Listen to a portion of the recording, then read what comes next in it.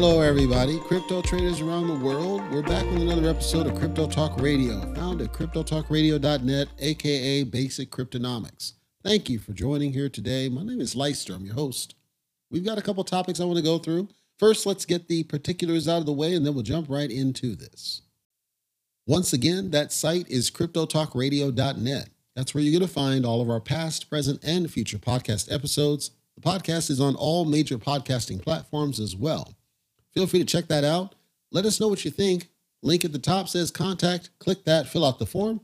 Come straight in. We read each and every one of those. We appreciate hearing feedback from our listeners, whether you're a subscriber or not. We would appreciate your subscription if you're a first-time listener. We again welcome you here. We think you're going to find it's completely different from any other crypto podcast that's out there. And hopefully you get great enrichment to the point that you feel like you want to spread the word out there. The last thing I'll call out is our Triad membership. The Triad is where we are trying to build a community of serious investors, not the kids that say the word Jeet and say the word Keck and can't half read. We're talking serious investors that believe there's something to this cryptocurrency thing, and they want to talk to other grown adults, other serious people.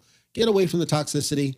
Check it out. On the site, click on Triad. It'll tell you about our different tiers for joining the full-on Triad. If you still have questions, you can join us in our Discord channel. cryptotalkradio.net/Discord will take you straight there, and anybody will be happy to answer any questions you may have. Given that, let's go ahead and jump right into our content for today's episode. Hello, folks. I have an update, and by the way, I'm going to have to break up my recording because somebody's going to be knocking at my door here in a few minutes because the delivery driver feels like being slow today. So there will be a break in the audio. That's not accidental. It's not an error. It's not a technical problem.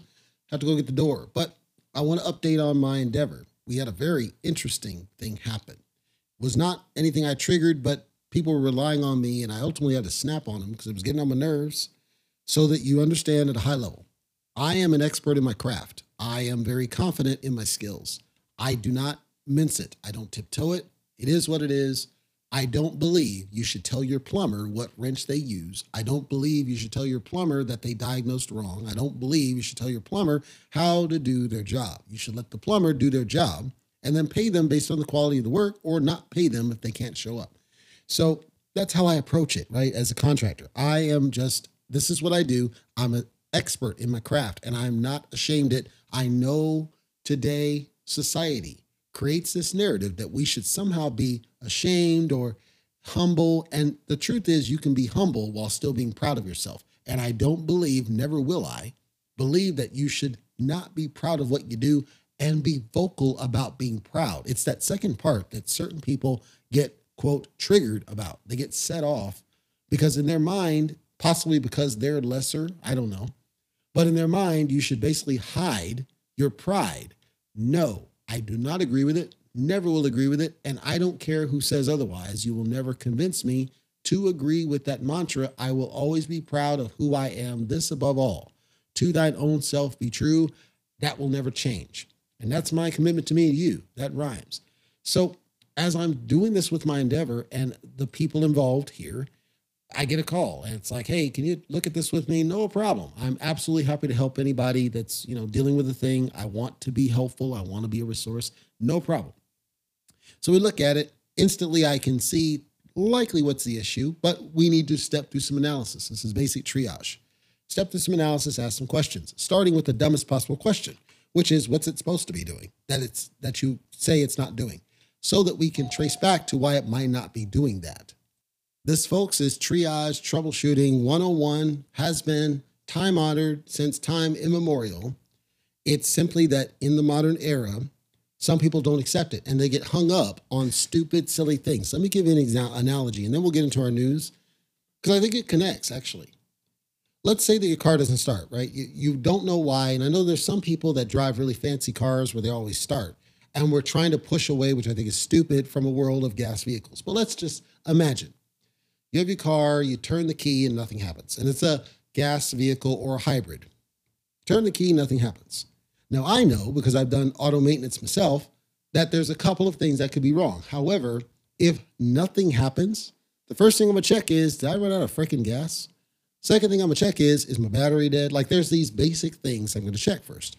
And they're the simplest basic things, Occam's razor.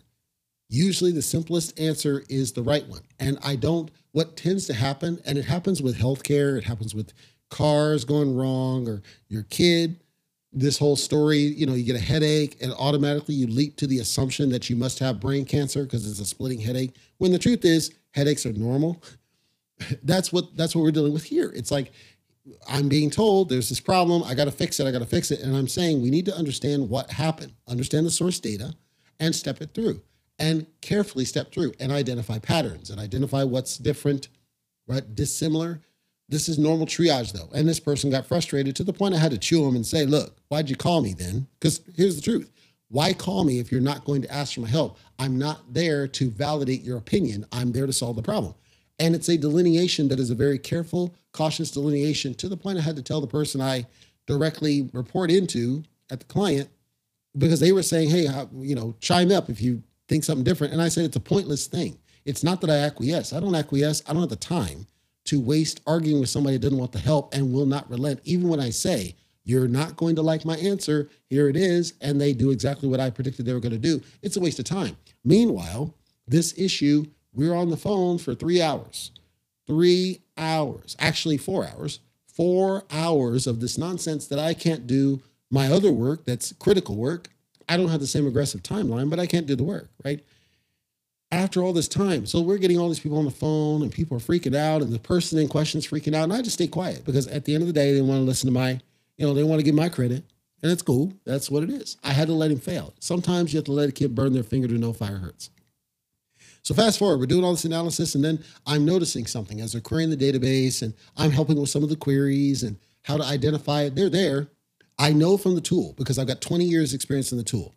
What it can and cannot do, what it will and will not do, and what it does and does not do. I know it confidently. Nobody can ever contradict it. So I can see they're there. That means there's a reason it's not showing them. And that's our problem. That's what we should focus on. This guy's not listening to me. No problem, right? So we're getting the vendor on the line and all this stuff. Vendor doesn't know why. This is normal, by the way, where I've been able to solve something that the vendor can't figure it out because they don't know the solution and they don't think outside the box like I do. What's the source of the problem? Source of the problem is a configuration, a known configuration that purposely tells the system not to show these records. I think it's stupid. We had come across it before. I had fixed a different environment. We didn't fix it in this environment that they're dealing with. They didn't know it would be a problem. I'm trying to tell them, you always need to make sure this is set in order for this to work and just make sure to exclude. And they're fighting me again because they're not understanding. You're thinking too hard. You're attributing, frankly, too much logic to a thing. At the end of the day, the only reason it's broke is because you don't have the data. I can't tell you why you didn't have the data. It doesn't matter. At the end of the day, you need the data. So make sure the data is always there no matter what you assume. Like it's simple to me. Occam's razor. Easy change, easy fix. You just update the data. People are freaking out because they've never done this before. Now I do this in my sleep. This is why I'm trying to get them and have been for the past now 5.5 months, getting them to understand I'm an expert in the craft. And if you're going to, and I'm going to have this conversation with them tomorrow because I have to help them fix what happened because they were too tired to fix it tonight. No problem. And I'm off the clock. Look, I will help you, but you have to let me do my job, which is stop arguing with me. I will tell you what's wrong. We have to triage it my way. If you don't want my help, leave me the heck alone. And that's the way it's got to be. If they don't like it, we can terminate the contract. I don't think they want that. We have to get this one person to stop freaking out and panic solutioning because that's what caused the problem. Here's rushing. When you rush, you make mistakes. That was my day, right? So I didn't even get a chance to look at my cryptocurrency. I didn't get a chance to look at what was going on. And I heard all these stories on Twitter. Well, turns out some of them are good and some are not so good. Let's go ahead and get into those and see what we find, folks, because I'm done with my internal updates. Now we're getting to the fun stuff.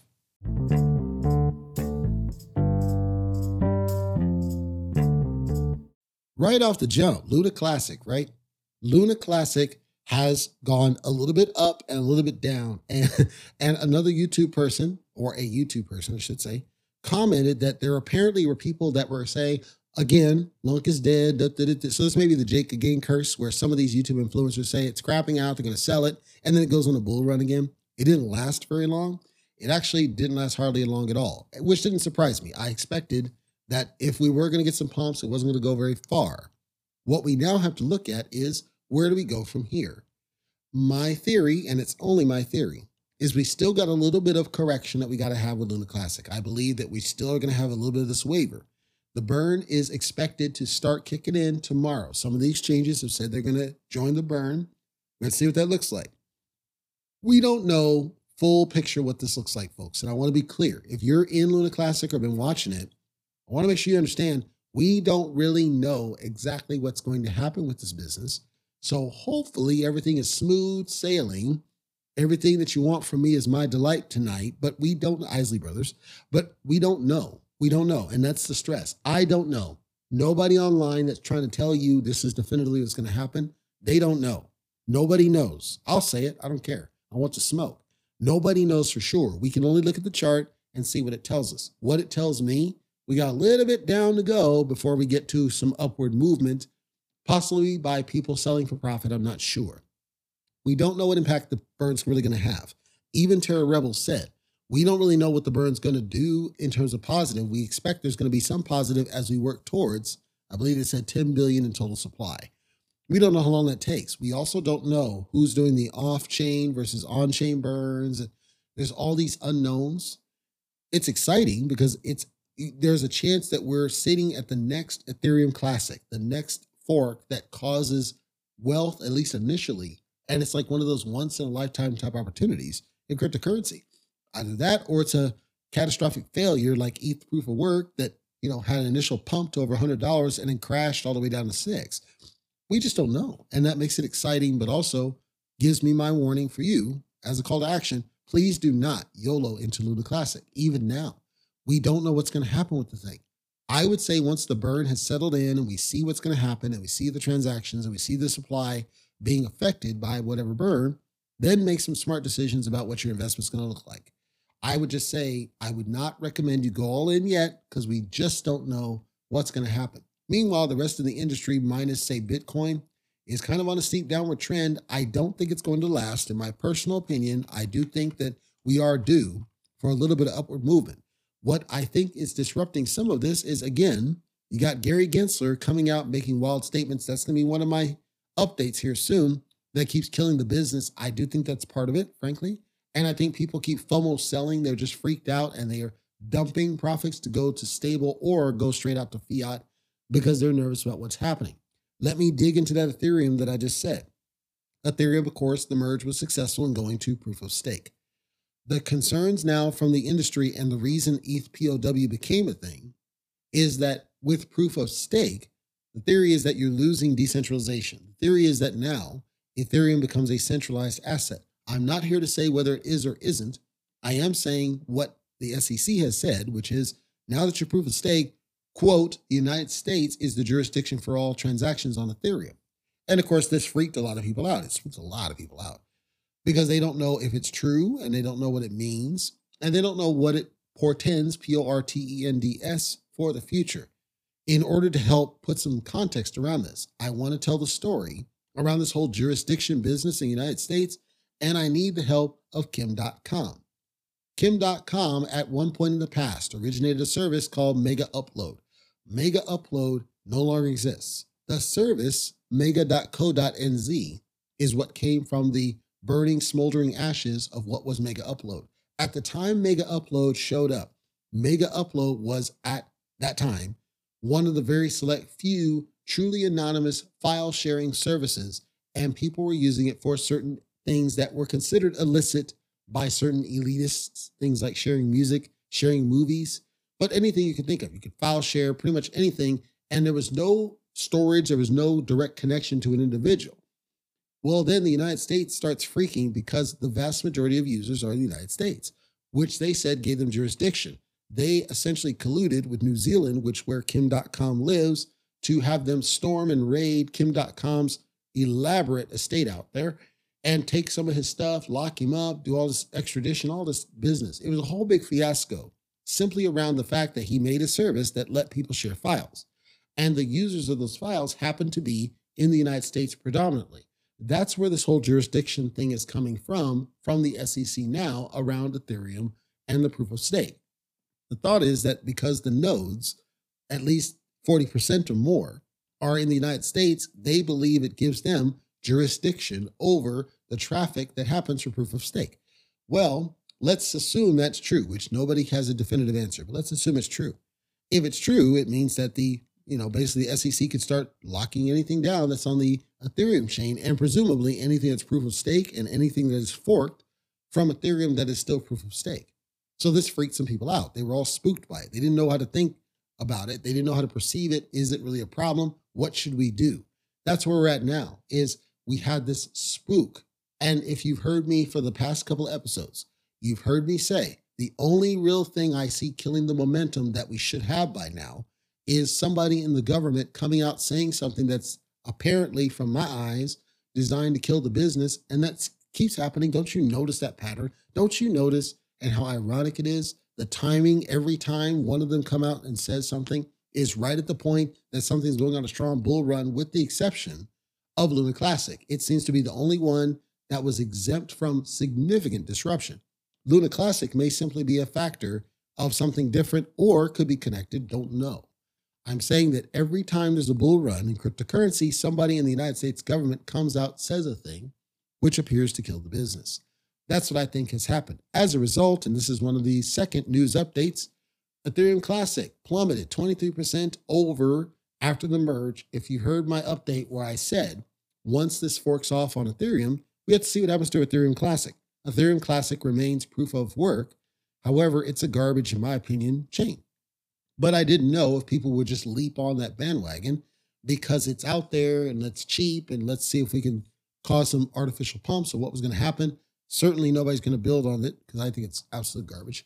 Well, it lost a lot of value. It was pumping at one point. It was pumping, I believe, a week ago or so, a couple days, and then it started going down ever steadily, which isn't surprising.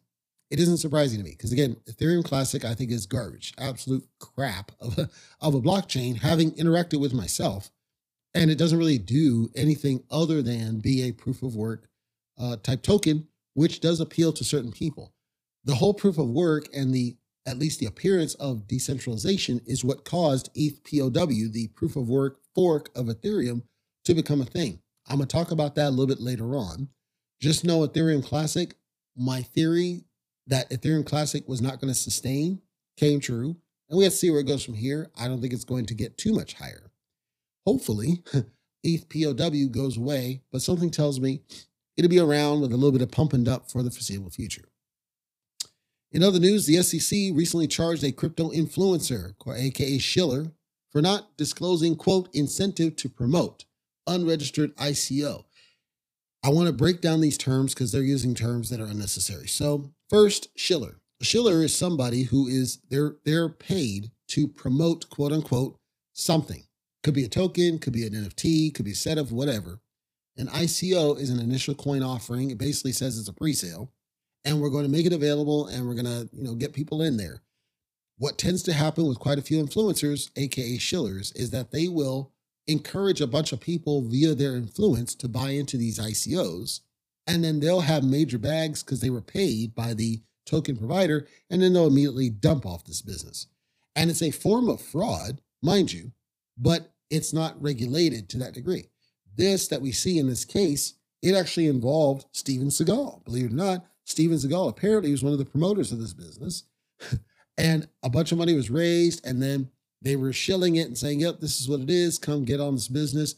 Get on this now. Do like all the, and caused a fraud charge because he was paid to promote it, and he didn't disclose that he was paid to promote it. If you're on YouTube, you are required to disclose that you were compensated for any promotion that you do, which is part of the reason I don't really do promotion. Even if I have a token on my channel, it's not for the purpose of promoting the token. It's to inform. And that's crystal clear from all the coverages I do. When you see a shiller, you know exactly what the heck they're doing. And some of the more ethical ones will disclose, yes, I promote these guys and they compensated me for this promotion. Some of them will not. Do you know why? Some of those tokens actually tell the influencers not to disclose that they were paid for their services. That's going to get them in trouble. Those influencers, you are supposed to disclose that you were compensated for any promotion. The reason the tokens don't want to do that is because they know the investors, certain of them, will look at that and be skeptical, rightfully so. The truth is, those listening to me, if you're still listening to shillers and following their bets, I can't really help you. I've said multiple times, I'm never going to be a shiller because I ethically don't believe in it. I don't follow Shiller recommendations in my decisions. I look for fundamentals. And my channel and my episode, especially this one here at CryptoTalkRadio.net, is designed to provide information and empower you and educate you so you can make your own decision. Thus, you don't rely on the Shiller. Now, obviously, awareness becomes a concern. You don't know that something is available or that it's ready to go or what's going to happen with it. Social media is kind of your only outlet for these, and you can't really trust social media either. So I'm not insensitive to the plight. Obviously, these are major things that affect people. They don't know who to really trust. That's why I try to create a platform of that trust, and with the Triad backing me, try to build a community around that trust where we can share the information. Maybe a member learns about a certain project. It looks good. They've asked me to look at it because that's a perk of membership. I look at it. I don't see any concerns. That person decides to go a little bit in. They learn a bit about the devs. Hopefully we get the devs to talk to me on the podcast so you can hear directly from them and hopefully increase trust. That was my vision. So far, many of the tokens simply don't want that smoke. So it doesn't surprise me, this business of now the SEC is starting to get sick of that crap and they're getting involved. And I like that they're getting involved because I like to keep people safe myself. Bitcoin has recovered ever slightly above 19,000. Of course, it then dipped right back down beneath 19,000, came a little bit back up. It's wavering just above 19,000 as I record this, and the resistance level is just below that 19,000 mark. So the expectation is, okay, if it goes too much further down beneath 19,000, we might end up in a bear run on this, and it could be hard to recover it. And we're not able to get above the 20,000 mark again and stay above this, which is causing some concerns. Some people have speculated as to the reason why this is. I think there's a couple of things happening. With Bitcoin specifically, I do think Bitcoin was simply overpriced at the time that you saw 2021 go nuts with this business. I think there may have been just some artificial pumps that were happening. I think that constraint may have played a factor, the miners and everything else. I think it was a multitude of different things altogether that created this illusion of value. Then you had a bunch of people sell it when it hit the peak, right? It hit 69,000 bucks at a peak, and you see a bunch of people sell because they see it's not climbing as fast and they're smart with the graphs. Then you had big businesses, big institutional players, and they sold off because they needed profit for the businesses. So I think it was a perfect storm of price correction that frankly was necessary. I think it was needed. I also think that if it gets to the right level bottom, it will then go on another run. Nobody knows when, and you've heard me say that repeatedly. Nobody knows when. We are just simply confident that Bitcoin has no choice but to go up, mostly because Bitcoin backs largely everything. Bitcoin is largely accepted by the government. Bitcoin is actually used for transactional purposes. I think what may hold Bitcoin back is the fact that while it's constrained inventory, that's what causes its price to be what it is. It also is not deflationary truly in the core. It's not deflationary or inflationary. Its inventory will never change. And we still haven't mined all the blocks. Well, that means that we got some time to go. We have to finish mining all the blocks. That's going to take a little bit of time. I think they estimated like 10, 20 years for that. We also have to get more adoption of Bitcoin as a currency. I'm talking as a currency. There has to be more of it. We don't have that yet. I said it before. If you can't walk to that shady freaking drugstore on the corner with bars on the windows and have the guy readily accept it without thinking about it, and it doesn't translate to a fiat on the back end like Change Now or whatever. Until we get to that world, Bitcoin is not mainstream. I think it has to get mainstream for it to get a little bit further. I believe that as long as we have the government coming out making these wild-eyed statements, we will never mainstream it. And I believe that's intentional. Call me tinfoil if you must. That's what I think. In Congress in the United States, they are drafting a bill to be able to start the process for a stablecoin. This would be a government-managed, government-run stablecoin. It requires multiple levels of approvals, and multiple people have said this isn't going to solve the problem. It's not going to fix the issue. It's not.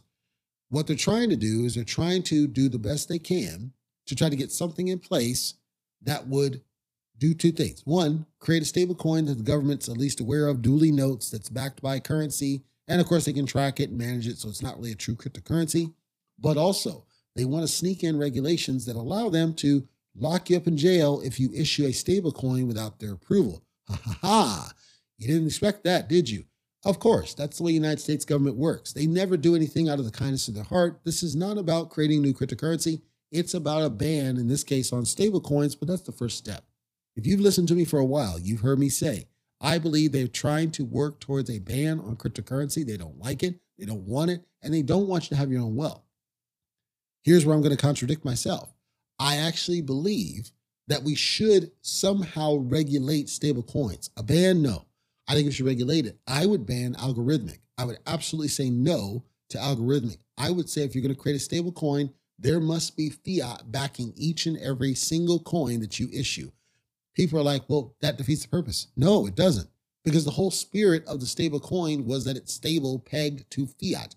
To do that, you have to make sure you have one-to-one to fiat. You can't do this assumptive thing based on transactional data and expect it to sustain. We've seen multiple of them crash and burn, and I don't think that does anybody any good. At the same time, I understand why they do it. It's because it allows them to respond better to the transactional needs of the stable coins. I got it. I'm saying I don't think a stable coin by the United States government solves the problem. I also don't support algorithmic stable coins. I'm just saying that I don't think their bill is the solution to either problem.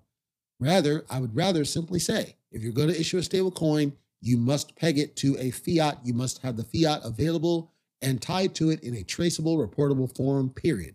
However you do that, we don't care. Then comes the problem. There's only so much fiat, right, in circulation. Obviously, they print, but you still have only so much fiat in circulation. So that means that you can't peg the same stable coin to the same dollar, right? So now you run into a supply constraint. And I don't know how to solve that problem because it's a problem that we have created upon ourselves when we removed gold from the equation. I talked to Mr. Segala, and he was talking about other solutions, and he was talking about pegging to precious metals. That's a thought. Problem is the value of precious metals has been kind of iffy as of late. I don't have a solution. I'm not proposing a solution. I'm saying that their bill, I think, is doomed to fail. I don't think it's the right answer. I think the right answer is to figure out how to get stable coins perfectly pegged to fiat and go from there. That's all I got for news. I'm going to close with this so you understand. Or actually, I got one quick thing. It's related, which is that Robinhood now lists USDC, which is the primary, most trustworthy stable coin. And that goes to my closing note is I know some people are in Robinhood and they like what Robinhood does and all the different exchanges. Understand that what we're dealing with here in this whole fiasco of all this disruption with the government and them locking down and Ripple and all this, I know it's frustrating. I completely understand. Just don't FOMO, don't YOLO. Try to act cautiously, right? Cautious. Be smart about your trading because it is a disruptive world right now. I don't think it's going to get better anytime soon until we see what happens in November and we maybe do or maybe don't get a blowout. That's going to tell us whether we get people in office that really understand this thing. And they're just as greedy as you are, right? And they want to celebrate cryptocurrency and promote it. I just don't think we're there yet. So just be smart with your trading strategy is all I ask. That's going to do it for today's episode of Crypto Talk Radio, found at cryptotalkradio.net. I want to thank you for listening here today. I know you have choices, whether you're a new listener or a subscriber. We appreciate each and every one of you. Check out our site, cryptotalkradio.net. We have a contact form. The link's at the very top. We'd love to hear from you and how we're doing and what you like or what you don't like. We read each and every one of those. Also, check out our Triad. The Triad is a community that we're working to build forward of strong, smart investors, the ones that want to lead us into the next generation of cryptocurrency, to evolve cryptocurrency into a more mature investment strategy for people, help people as they're growing and they get into this space. We don't want the ones that say the word JEET and the ones that will say the word KEK. We want the ones that treat this as a serious thing. Join us on our journey. Until next time, take care, be safe. Please don't YOLO into projects, any project, it doesn't matter what it is. Be smart with your investments. Make sure you always keep a roof over your head, food on your table. Your family comes first. Don't get stuck in this. Our goal is to try to help keep you safe, but we're only an informing source. There are a lot of sources out there, some of which are not really looking out for you. They're looking out for themselves. So always be careful with the advice that you take, and what you do with that information is up to you, but just be smart about it is all we ask. See you next episode.